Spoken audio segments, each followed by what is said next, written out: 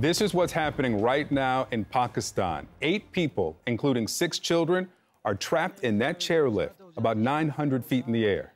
Rescuers are trying to figure out how to, of course, safely get them down. The children were traveling to school when one of the cables snapped. And look at the video. You can see a man rappelling from a helicopter to try to retrieve the students. They've been given medication to help with the nausea.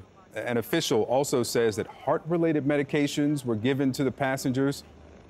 We've been told they've been slipping in and out of consciousness. You can imagine what they're feeling 900 feet in the air.